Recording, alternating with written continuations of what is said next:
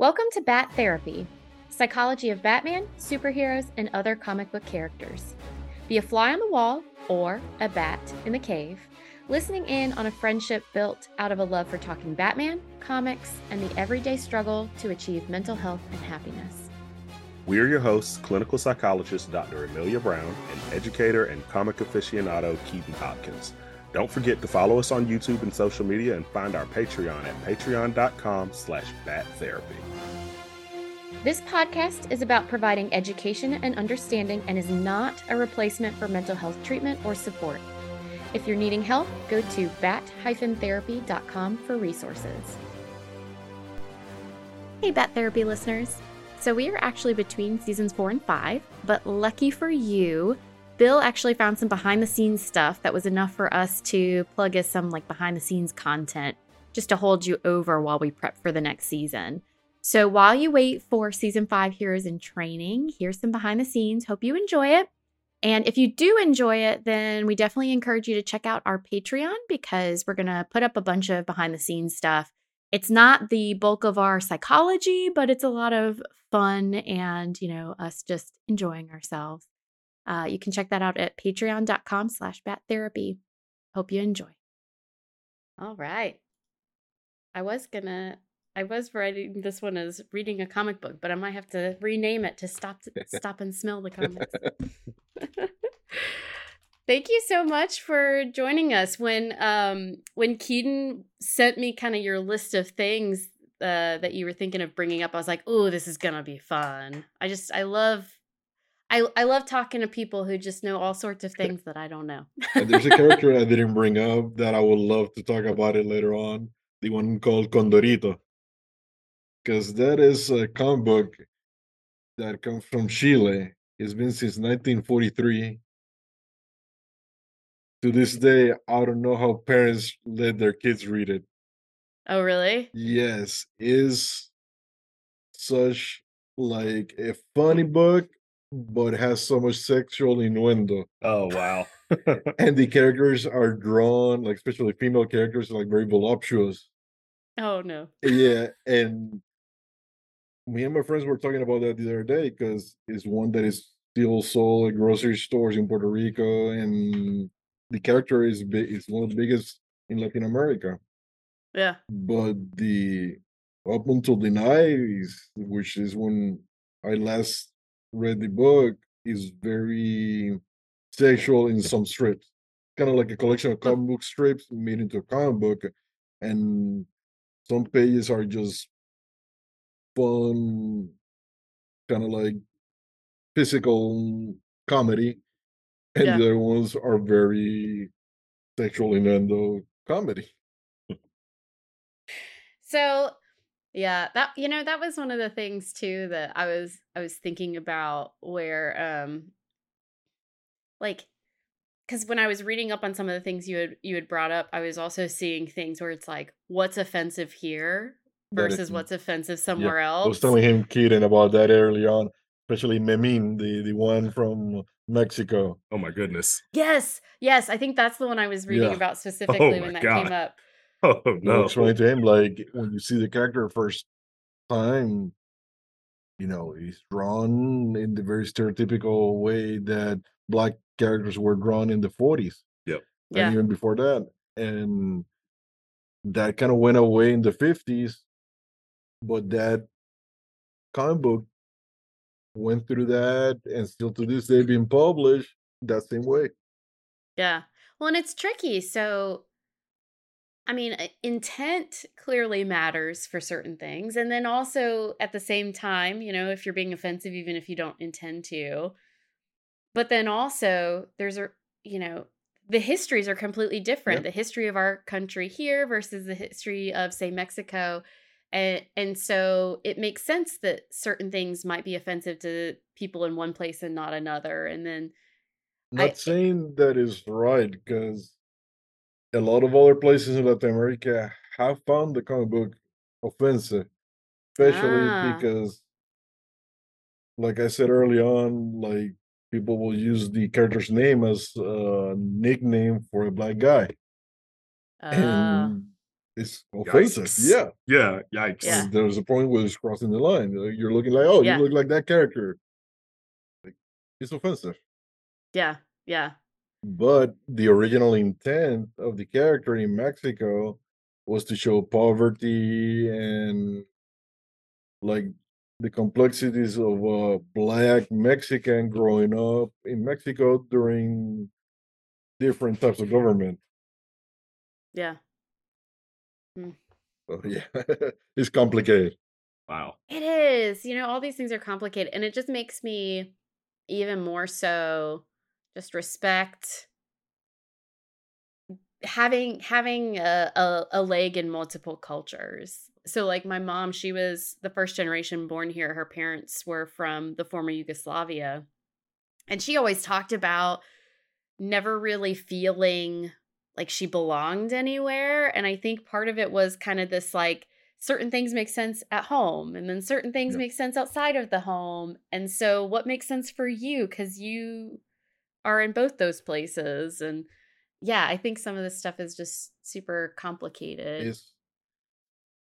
It's complex. I always tell people this is not a black and white thing. It's very complex. Racism still happen. I had a incident just several months ago where I called an accountant to schedule an appointment because I need an accountant for a store. And as soon as I said my name, she hung up on me. Are you serious? Yeah, and she was I was referred to her, and I called again, and the answering machine came on. I started leaving my message, and he cut off. Wow. So I had a white friend of mine call, and she answered quickly and started talking. And then my wife called, and wow, more or less the same thing. And that's horrible. And it was kind of like, oh, I see what is going on. Wow. 2023. Yeah. Wow. Yeah. Another thing that I was gonna say, like different cultures, how they react to comic books. Mm-hmm. So, Gwen Stacy died. I remember just when I saw that, Gwen Stacy, one of the big stories in Spider-Man is Gwen Stacy, Peter Parker's girlfriend, she dies. Mm-hmm. She's killed by the Green Goblin or Spider-Man, depending on where you look at it. Mm-hmm. And in Mexico, they hated that. They hated the idea of Gwen Stacy dying. So from issue 124, 25 on, they changed the story. And they could do that? Yeah, they just started doing their own Spider-Man comic book. And the Spider-Man comic book, Peter and Gwen end up marrying. Wait.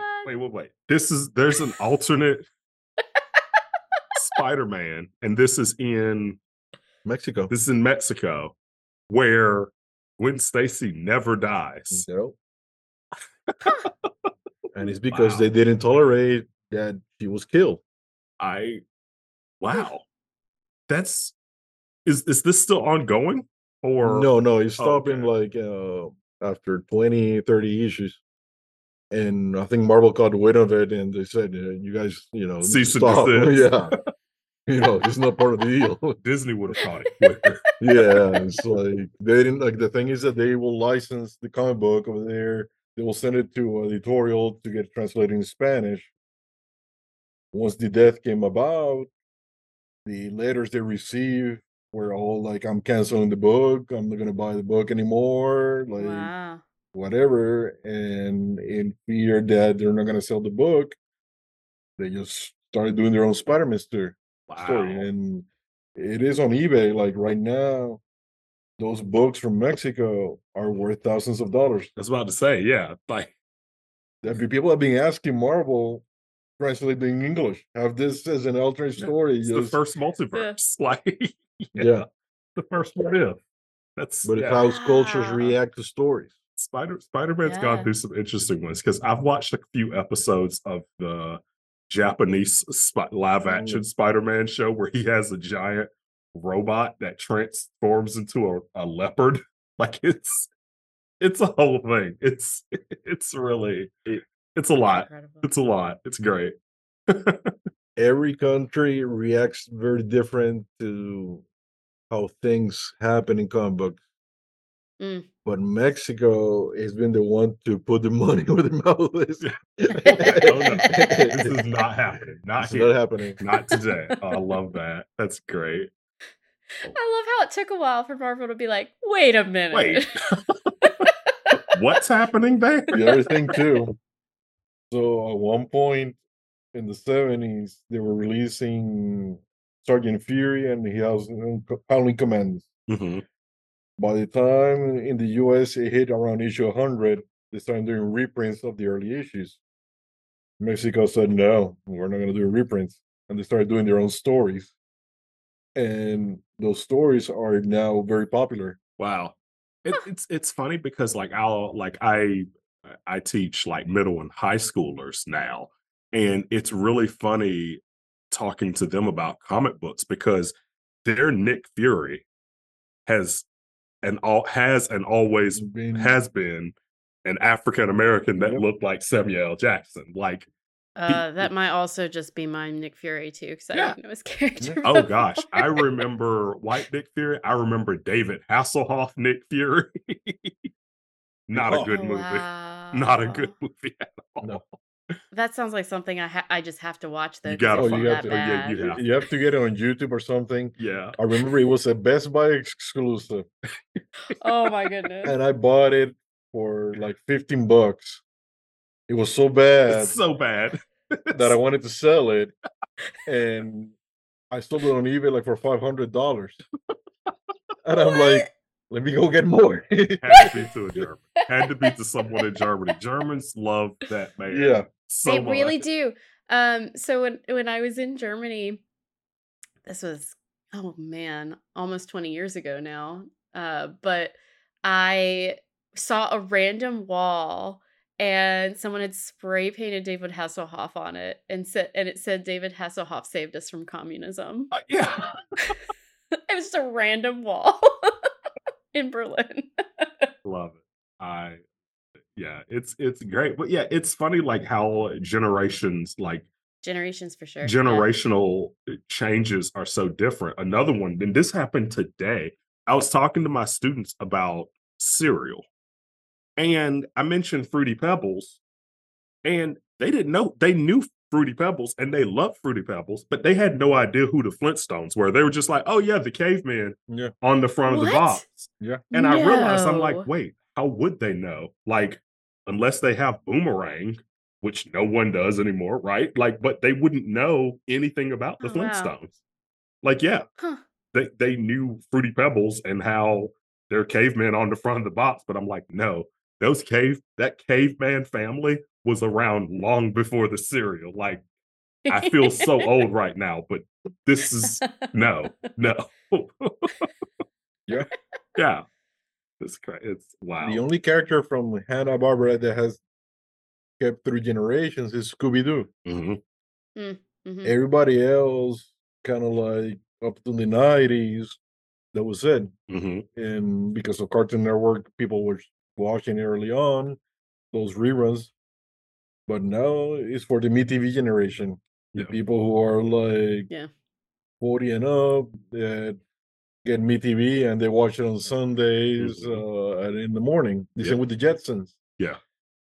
You mentioned those characters. Like I went to Universal Studios and they used to have the Jetsons ride, the Hanna-Barbera ride. And I showed that to one of my nieces and they're, who? Like Jetsons. And I showed them the ride. I had to go to YouTube and show them the ride. Oh, there's Scooby-Doo and the Mystery Gang. Nobody else. They couldn't recognize anybody else. Wow. Yeah. Maybe did we make a folder for this one? Oh, I forgot to turn off my recording. Thanks for nerding out with us. I'm clinical psychologist Dr. Amelia Brown.